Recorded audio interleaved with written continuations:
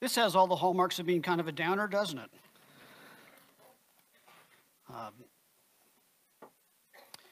Yeah, you read a passage like that, and I recognize that just about everyone is leaning forward in their seats and thinking to themselves, I wonder what he's going to do next. And I am so thankful that I am not the one preaching.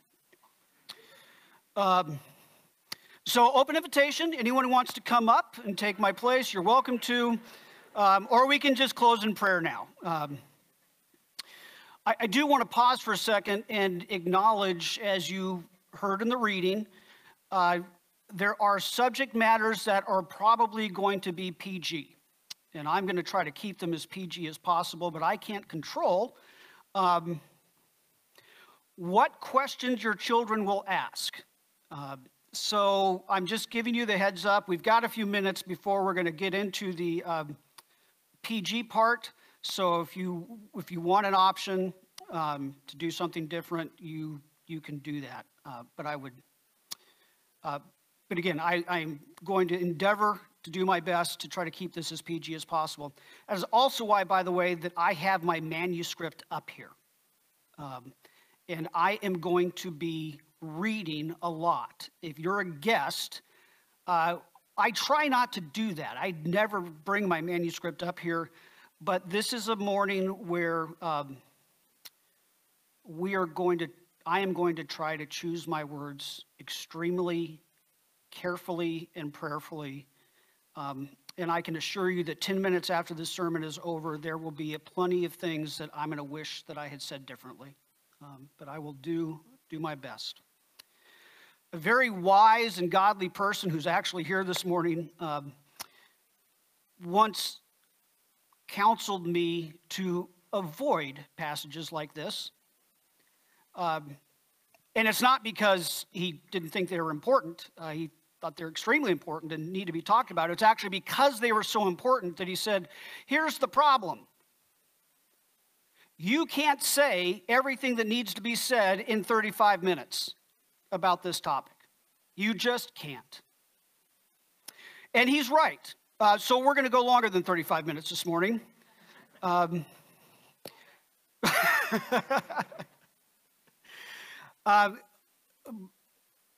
could be up here for an hour and a half.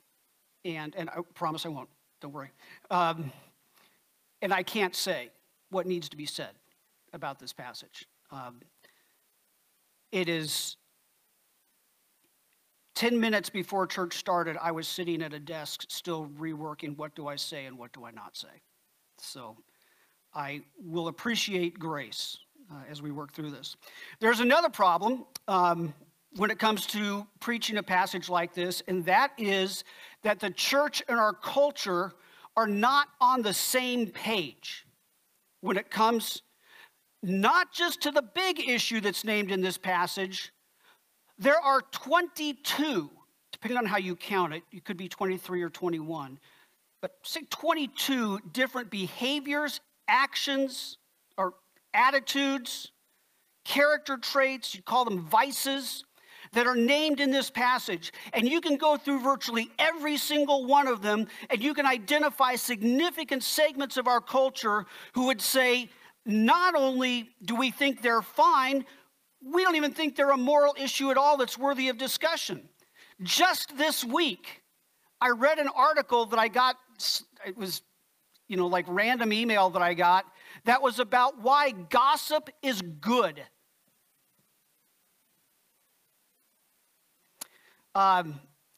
In that article never once referenced what happens to the person who's gossiped about, but that's okay.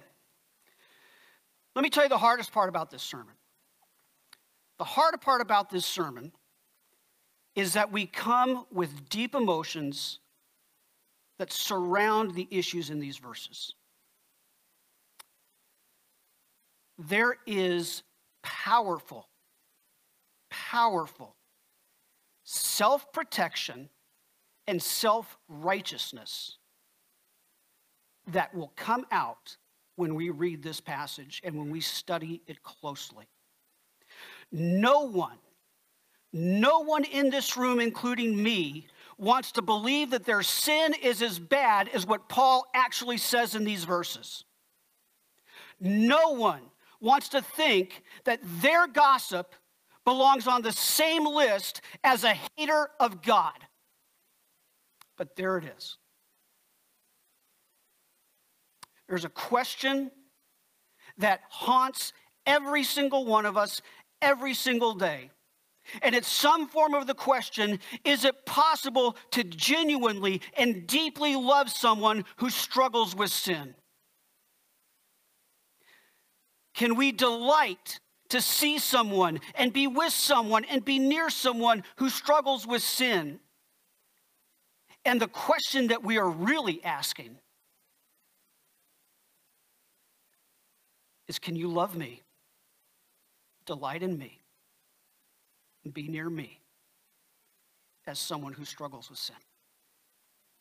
And we fear that the answer is no. And so we fear that to take this passage seriously means being rejected and rejecting others. Here's a spoiler alert. Paul is saying the exact opposite in this passage, but we will unfold that. We also must acknowledge that this passage raises the issue of homosexuality. And there are people sitting here today, I know them, for whom being attracted to the same sex is their normal. They have never known life any other way. It is what they have always experienced. And when we read a passage like that, I can promise you the question that is going through their mind right now is this church a place where they can meet the love of God? The answer to that question is yes. There are people here, and I know them, who have family who are in different forms of same-sex relationships, or they are wrestling with same-sex attraction. And here is something that I've seen time and time again. When someone you love comes out of the closet, family members, especially if they are in church, go in the closet.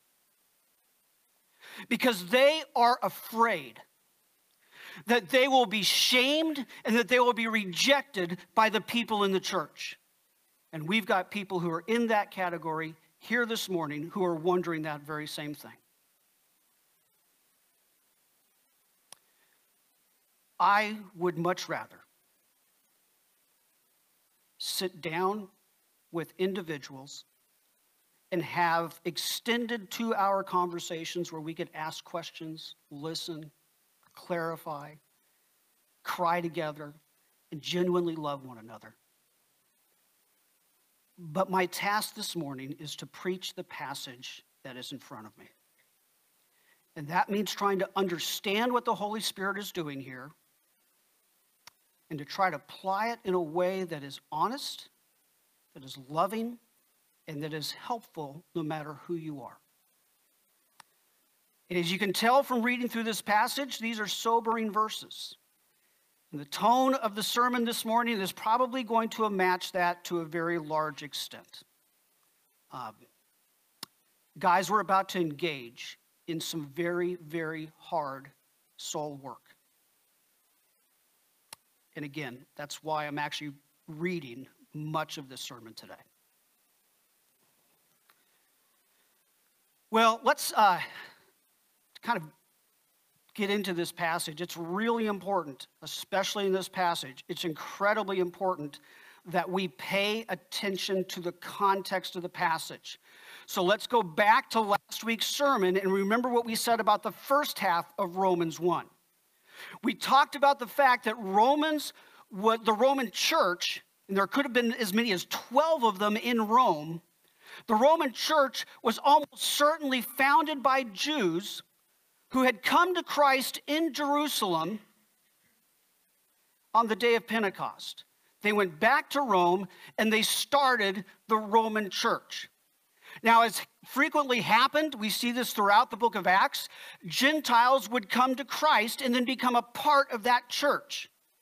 And that's the way it ran for about 16 years.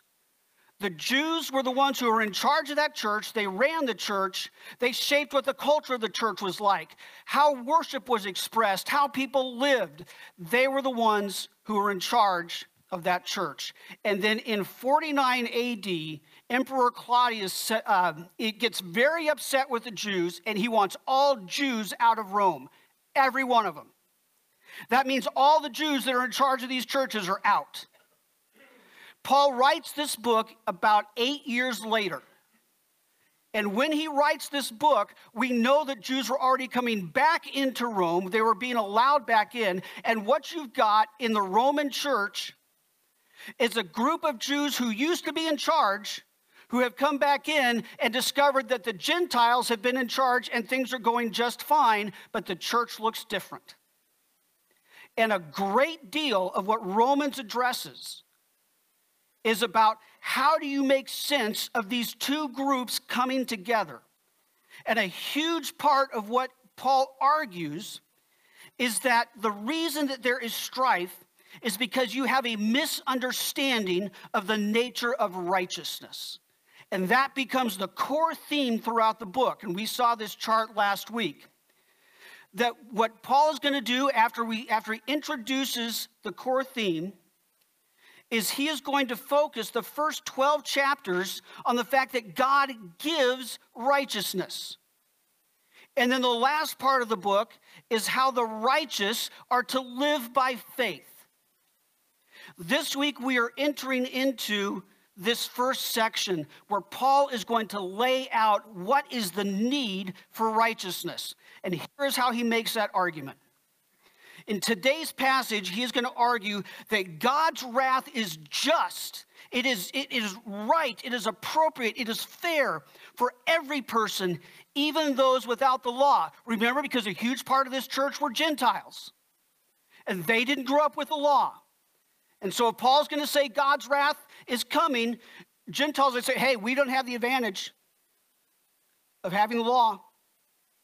Paul's going to say, God's wrath is just even for you. And we're going to see, as we go through this passage, he immediately is implicating everyone, whether they have the law or not. Next week, he is going to show that God's wrath is just in its final execution. And by the way, again, spoiler alert, if you read ahead, the very first verse of Romans 2, the very next verse that will follow this is going to raise the question, who are you to judge? Because his point is, every single one of you is guilty. Every one of you. And you have no basis for judgment. But God is just. Then he's going to argue that God's wrath is just for everyone, even those with the law. And then in some verses we are very familiar with, no one is righteous on their own efforts. And then Paul is going to use this as a basis for moving into the grace of God. So what we're going to see this morning as we unpack this passage is that Paul is going to announce the revelation of God's wrath. He's going to give us the reason for it, and he's going to give us the result of it. And verse 18 is this declaration of God's wrath, the revelation of God's wrath. And Paul's point is that God's wrath is his righteous response to our unrighteousness. Now, because the introduction breaks at verse 17, it's really easy to lose kind of the flow of thought that Paul is developing here. Notice, for example, that when Paul says in verse 18, for the wrath of God is revealed, he's actually paralleling something that he said in verse 17. The righteousness of God is revealed. So what is his argument? How is it developing? It goes back to verse 16. I'm not ashamed of the gospel. Why am I not ashamed of the gospel? Because it's the power of God for salvation. Well, how is it the power of God for salvation? Because in the gospel, the righteousness of God is revealed. Why? What's going on there? Because in it, God's wrath is also revealed. 2 points that are going to be developed through the book of Romans is that you can't understand the gospel unless you start with your sinfulness. If you don't own your mess, you don't understand the gospel.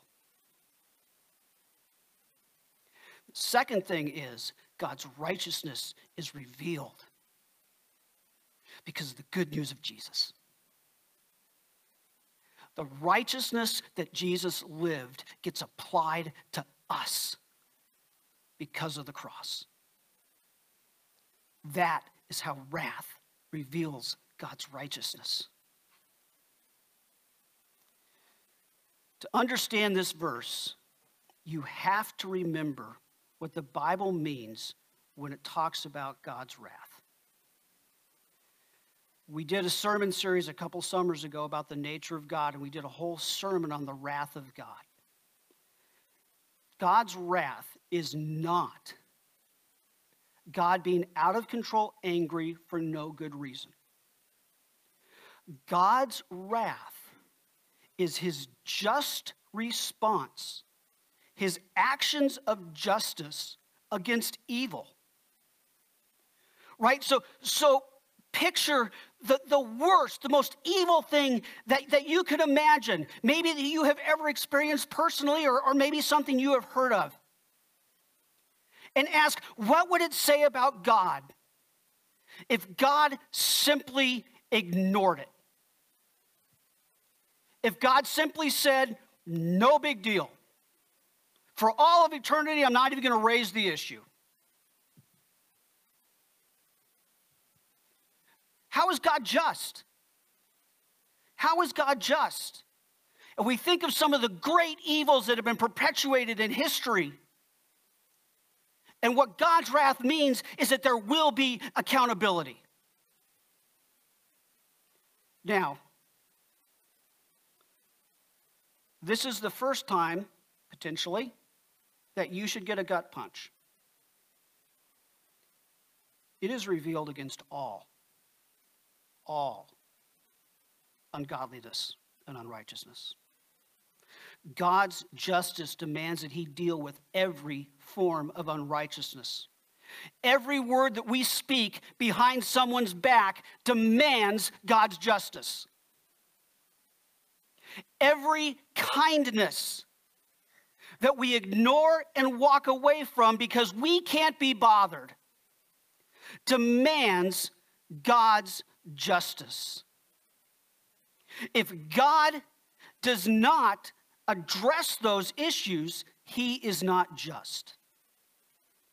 Also note that we tend to see that think of God's wrath as something that is coming in the future. Notice the present tense. God's wrath is revealed right now from heaven. It doesn't mean that there isn't a final future judgment. That's exactly what next week's passage is going to talk about. It means that there is also a present aspect to God's justice and judgment, and that is what Paul is going to outline in the rest of today's passage. So verse 18 shows us that God's wrath is his righteous response to our unrighteousness. The reason for the revelation of God's wrath is introduced at the very end of verse 18. Because by their unrighteousness, they suppress the truth. What we're going to see is that there is this disastrous exchange that takes place. We have exchanged the true God for a lie. We have replaced the Creator with the creation. Think about this word suppress for a second. You can't suppress something unless it exists and unless you have some access to it. So Paul is even in that word making the point that truth is available, but the response is to push it down. And the truth specifically that he highlights has to do with the nature and character of God. Verses 19 and 20 show us that God revealed himself in a way that is so understandable that people do not have any excuse for their unrighteousness. The way God revealed himself is through creation, and what creation shows us is his divine nature and his eternal power. Think about that for a second. A book does not write itself, right? Let's pick one. If you're reading The Hobbit didn't come about because Bilbo Baggins sat down and wrote himself. The Hobbit came about because someone outside of that world, a guy by the name of Tolkien, sat down and created that world. Paul is saying the same thing is true with nature. You can look at creation and you can see that it did not create itself, and you can draw conclusions. Whoever created this must be outside of, must be different from the creation that is created, and he must have extraordinary power. The truth that unrighteousness suppresses is that there is a creator, and that creator is beyond creation. And they know it must be true, Paul is saying, but they live as if it isn't. And that is what leaves them without excuse. Verses 21 through 23 get to the very heart of what it is that makes sin sin. And the heart of sin is idolatry. And here is the disastrous exchange so clearly proclaimed in verse 23. The glory of the immortal God was exchanged for images resembling mortal man and birds and animals and creeping things. Idolatry exchanges the Creator for creation. Instead of honoring God and giving thanks to God and glorifying God, they glorify images that resemble men and resemble elements of creation. And when we make that exchange, verse 21 says there are certain things that happen to us. We become futile in our thinking, and our foolish hearts are darkened. What does that mean? It means that our reasoning and our emotions do not function the way they are supposed to function. It means that our wills, what desire, things that are not truly desirable. Okay, let's pause and talk about how idolatry works.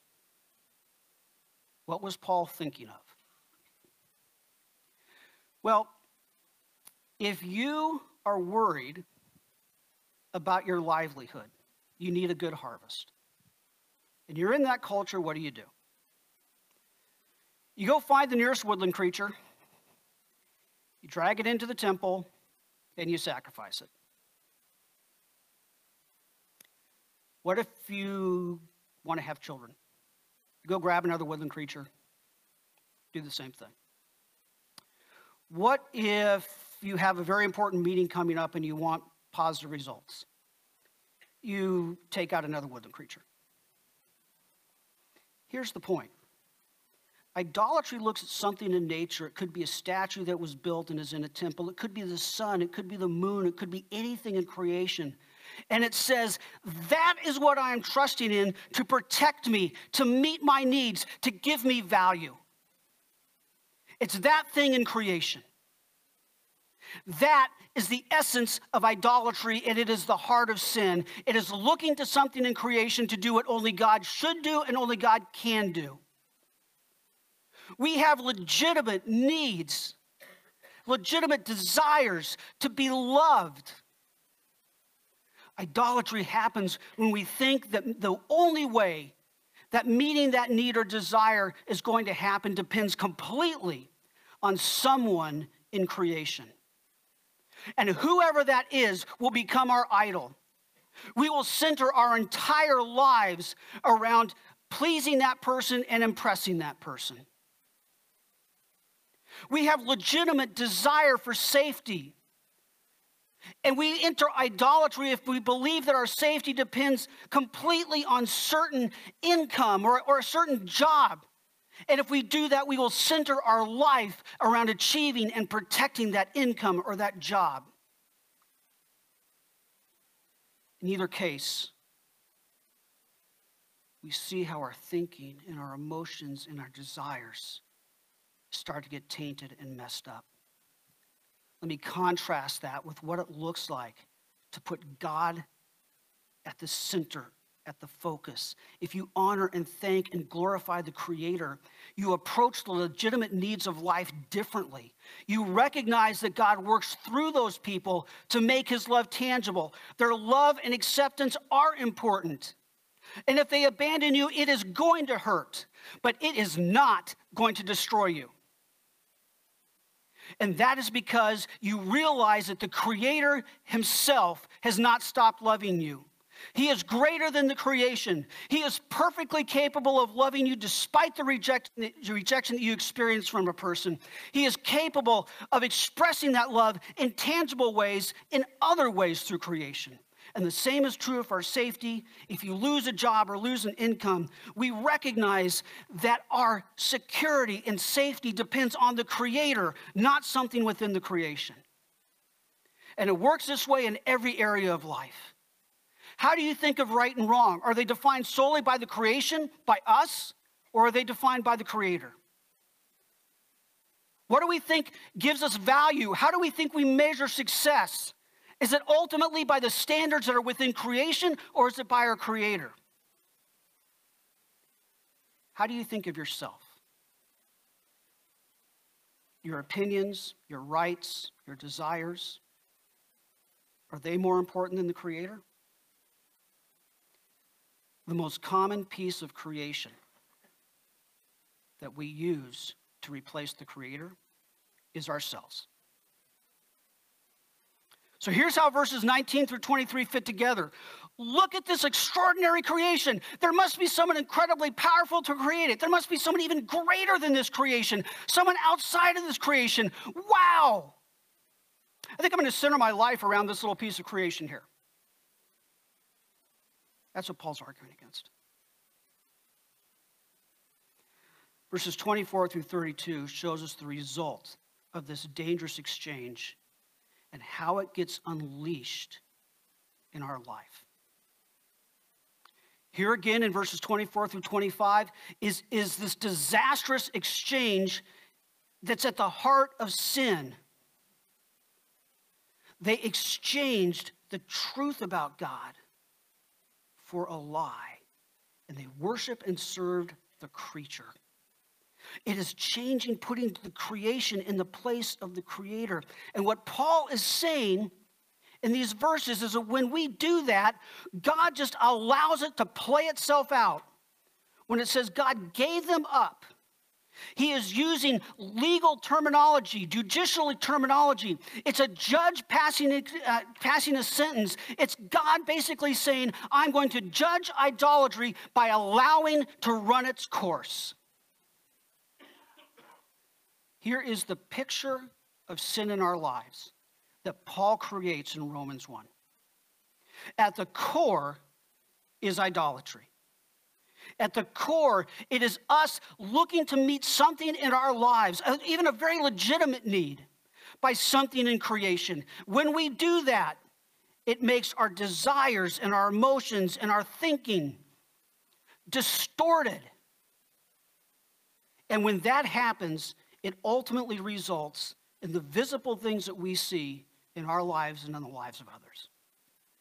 This is important because very often we get this exactly wrong. Very often we start out here and we tell ourselves or we tell others, stop doing that. And then we get frustrated that we don't stop doing that. It's because we've never worked backwards to say, what's the idolatry that is at work in my life that is moving me in this direction? We need to reflect. We need to take time, and I hate to say this, but think about our sin. What was the goal that you had in saying those harsh words to that person? What did you hope it was going to accomplish if you reached that goal? You answer those two questions and you are starting to dig up idols. Answer them honestly. Your goal was more than just to confront them with their sin. Verses 26 through 31 lists 22 of these verbal evidences. And the issue, 26 through 31, and the issue that comes up in 26 through 37, 26 and 27 is the issue of homosexual behavior. And before we say anything else about these verses, there are two things that we have to clarify. And the first one is, what kind of relationship is Paul talking about here? The reason I say that is because if you read a lot of literature of his day, what is talked about is a type of homosexual relationship that was predatory. It was the powerful against the powerless. And that the predominance of that in the literature has caused some people to come to Romans 1 and say, the type of relationships that we have in our culture today that are consensual, that are loving relationships, Paul didn't even know anything about that. That concept didn't even exist in his culture. In other words, what the argument is Paul is talking about something that exists only in his culture, and there's no equivalent for today, because he wouldn't have even known about the sorts of relationships that we have today. I'm going to argue that that is, in fact, not the case. I think Paul certainly had in mind predatory relationships, and he certainly would include those in what he is speaking against. But it is not accurate to say that that's all he had in mind. It's not accurate to say that the culture of Paul's day did not know anything about the kind of relationships we have today. You can find references to loving homosexual relationships in Egyptian literature, Greek literature, Roman literature, and Jewish literature starting centuries before Romans 1. And in fact, during Paul's lifetime, there is literature that talks about consensual marriage between same-sex couples. Our cultural experience of this issue was known to Paul, and it is part of what he is addressing. Boy, it would be a lot easier if he wasn't. But he was. Second, I want you to notice that he is talking about actions.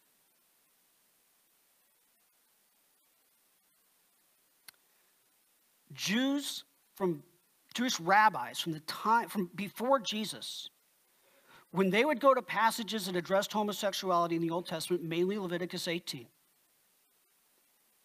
they would understand that what that passage was talking about was not just attraction, but the actual action, the behavior. You go to early Christian literature, the people who are discipled by the apostles, and you ask, what is their understanding of what Paul wrote? And they would say the issue is the action, not the attraction. The question is, the issue is always, what do you do with the attraction? Do you act on it? What goes on in your thought life? It is the exact same set of issues faced by someone who is attracted to the opposite sex. What do you do with it? Paul is pointing to Genesis 1, and he is saying, God created nature. And within that nature, there are natural relationships between the sexes. And one of the ways that idolatry plays itself out is by the distortion of those natural relations. But here's why we can't rip these two verses out of their context. This is the first item on a list of 22 behaviors, attitudes, and traits that Paul is going to call sinful, although he doesn't use that terminology. He's going to at least say these are the outgrowth of idolatry. Everything on this list is a distortion. See, the point in this passage, remember the overall context. The point of the passage is that everyone is guilty. And he is creating the proof of that as he creates the list, and creating a list that when you look at it, no one can say not guilty.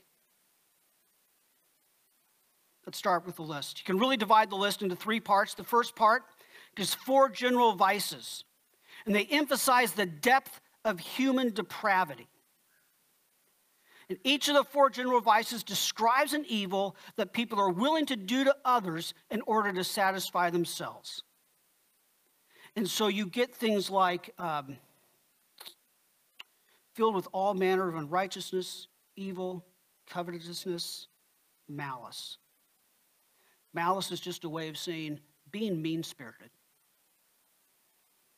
Can we pause right there? Show of hands. Anyone here that's not been guilty of one of those 4?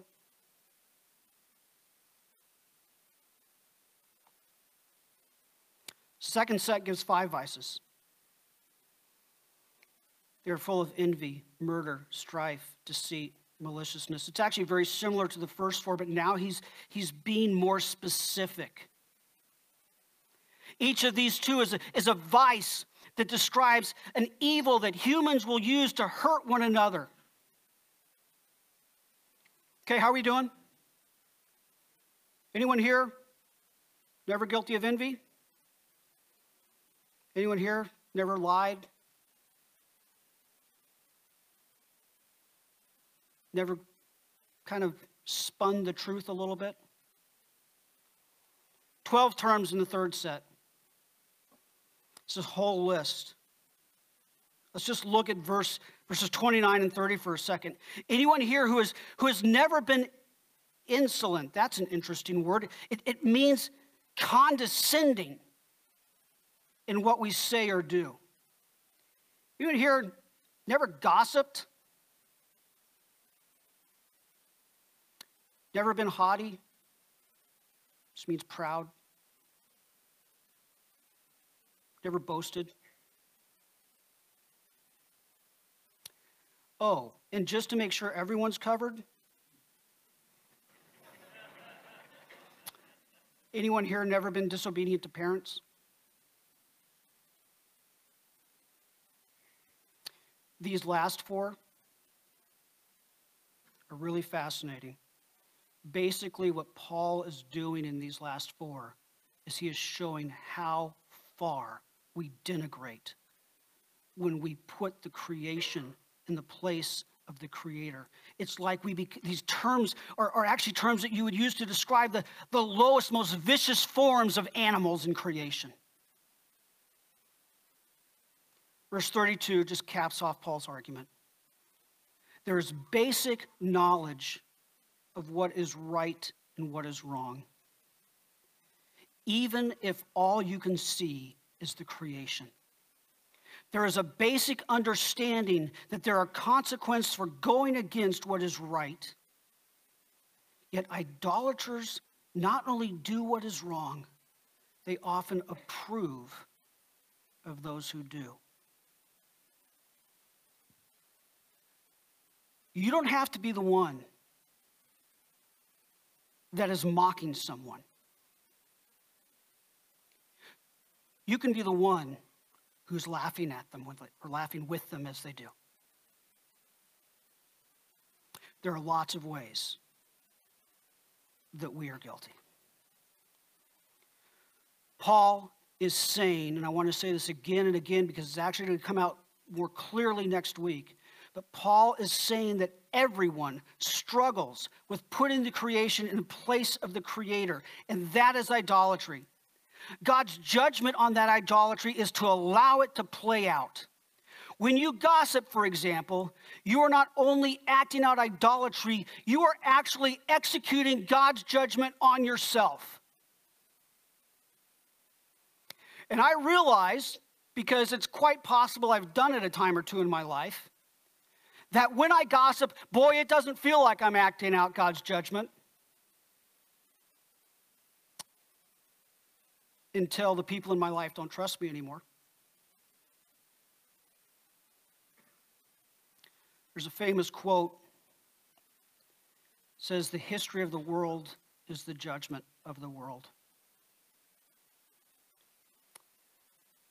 One thing I don't like about that quote is it makes it out there. So let me change the quote. The history of Todd is the judgment of Todd.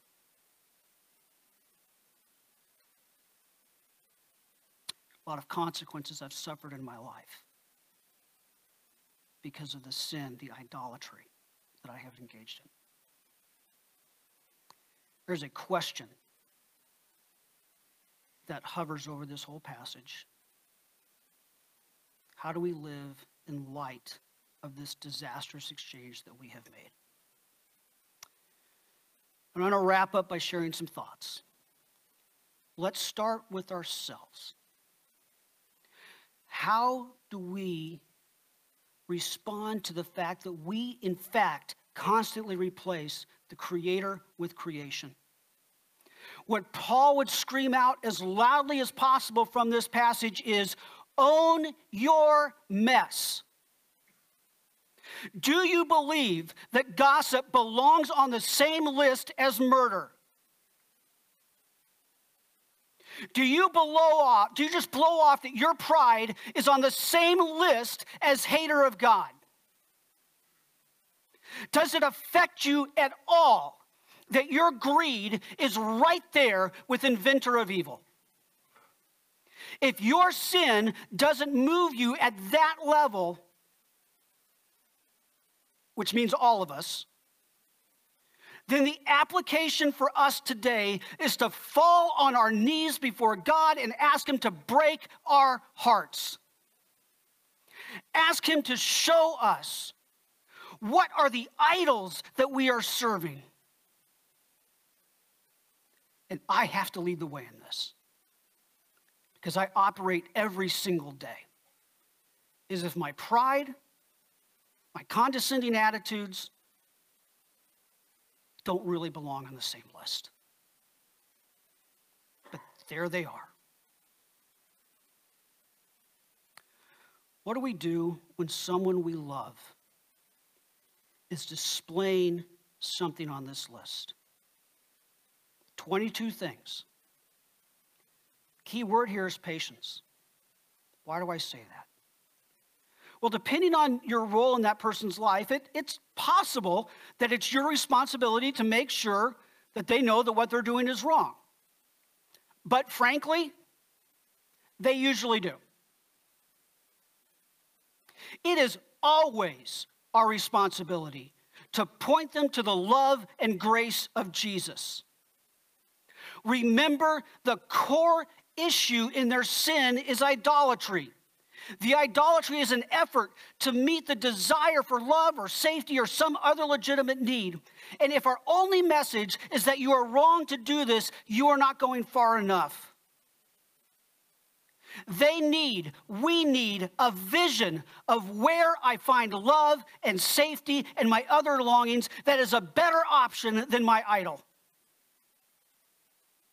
You must constantly model and point to the character of Christ, because that's where that vision comes from.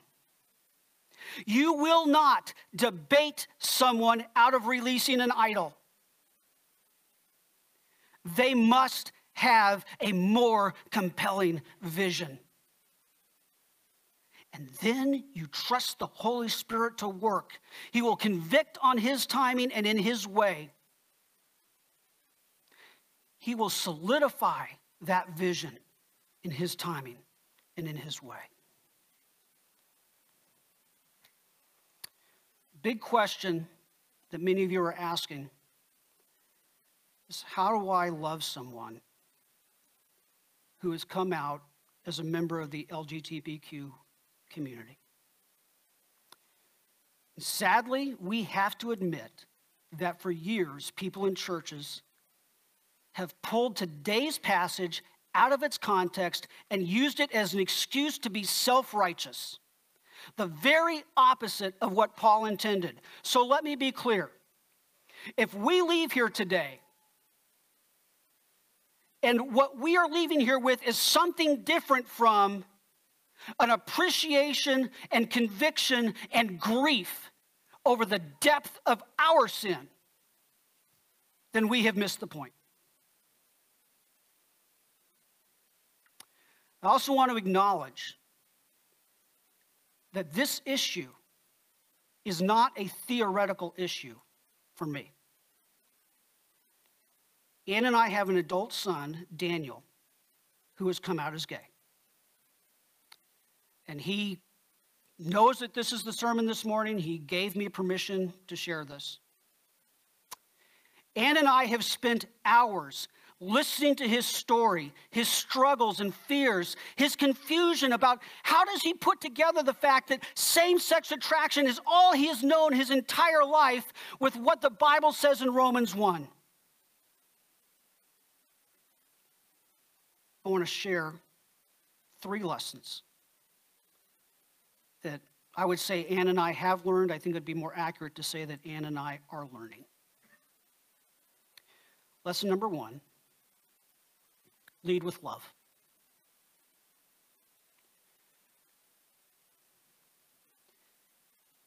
If a member of the LGBTQ community walks into a church, studies have been done on this. Do you know what the most common reaction that they get? Someone will feel that it is their responsibility, whether they know that person or not, to take them to Romans 1 and Leviticus 18 and say, you know this is sin.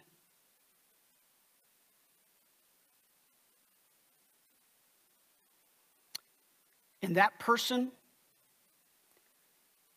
feels like they have just been defined by their struggle, which they may or may not even see as a struggle. They have been defined by one part of who they are. Their entire person is defined by a single thing. Lead with love. Not because we're ignoring Romans 1, but because Romans 1 is true. Every person who walks into this church or any church is a sinner dependent completely on the grace of God. You must show others the exact same love and grace that you received from God. Second lesson. Jesus seems a lot more concerned, or a lot less concerned, excuse me. Say that right. Jesus, this is why I write this out.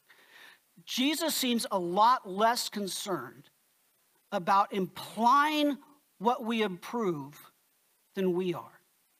Jesus seems a lot less concerned about implying our approval than we are concerned. Why do I say that? Jesus entered the home of a tax collector and shared a meal with him. Do you understand what that meant in his day? I promise you that there's not anything that you can do that would imply approval of sin more than Jesus entering the home of a tax collector and sharing a meal. I promise you. Implying approval of sin was not the issue for Jesus. Jesus was always clear on what was sin, what was righteous and what was unrighteous. And he never, ever stopped entering into the lives of the unrighteous. Here's how that plays out in our house.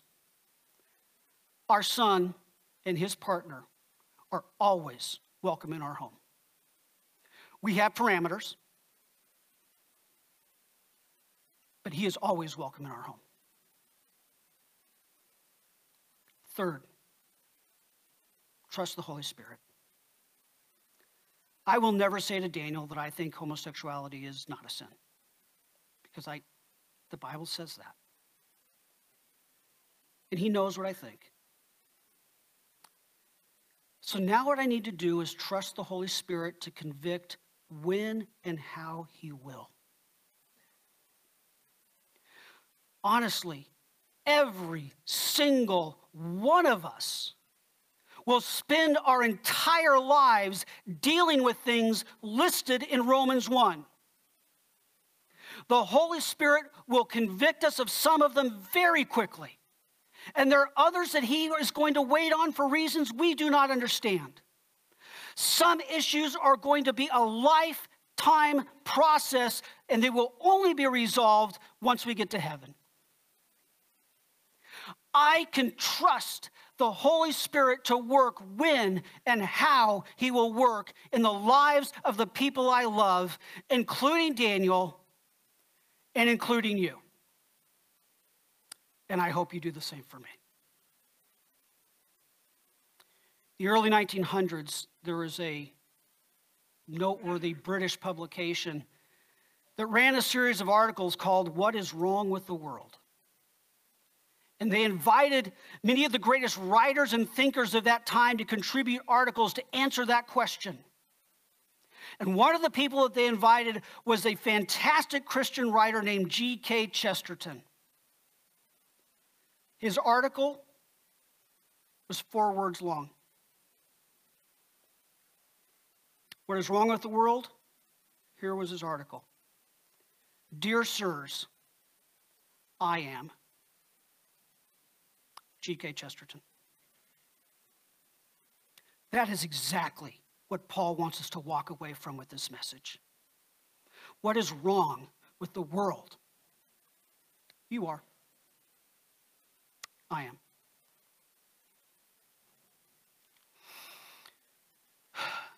God's wrath is being revealed right now in our lives. Why? Because we are all idol worshipers. Don't believe me? Look at how many of the things on the list of Romans 1 are in your life.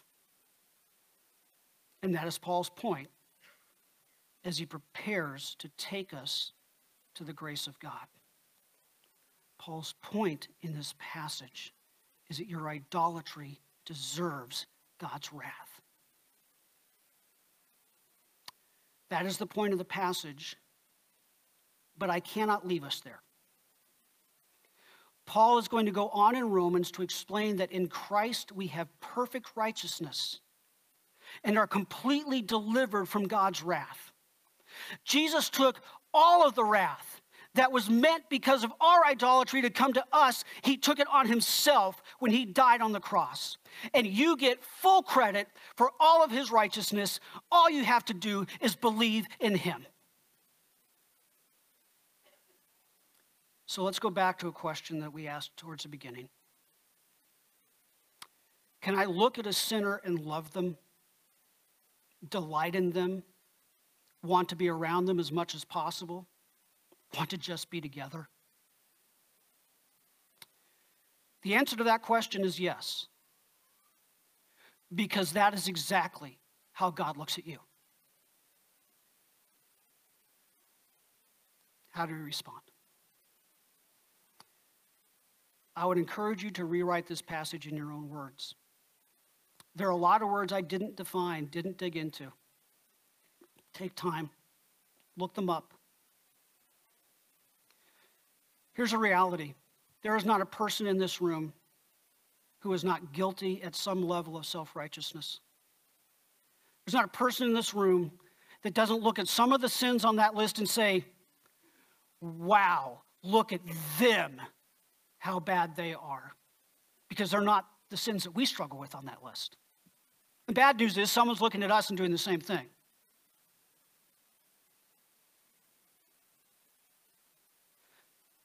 What does it mean to take a step towards someone that you have treated, whether they know it or not, with an attitude of self-righteousness? It might be a matter of prayer. It might be a matter of sending an encouraging email or card, or just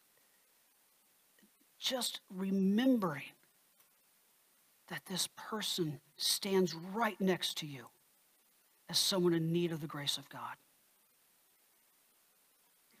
I think the core application of this passage is to repent of our idolatry And to get there, we need to take time every day and reflect on what our idolatry is. What have we done today that belongs on this list of Romans 1? And asking the right questions. What was my goal when I was trying to do that? And if I got that goal, what was I hoping was going to happen to me, for me? And then we're starting to dig up that idol. Reflect on that, and then that becomes the basis of repentance.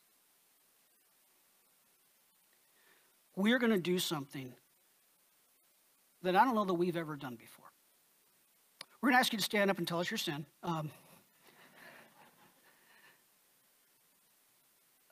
No, we're not going to ask you to stand. We are going to ask you to go before the Lord silently in a time of confession. I'm actually going to ask the prayer team to come forward. We're going to be up here, and if you want to pray with someone, they're going to be here to pray with you in a time of confession. If you're sitting next to someone and you want to pray with them, that's fine too. Just a time of confession. And if you're not comfortable praying, it's not what you normally do, that's okay. Just spend time thinking about the God of creation loves you. Despite whatever it is that you know is wrong in your life, he loves you. Let's take a few seconds of silence and spend time in confession, and then I'll close this in prayer. Prayer team, if you'd come forward, there may be people who want to pray with someone during this time.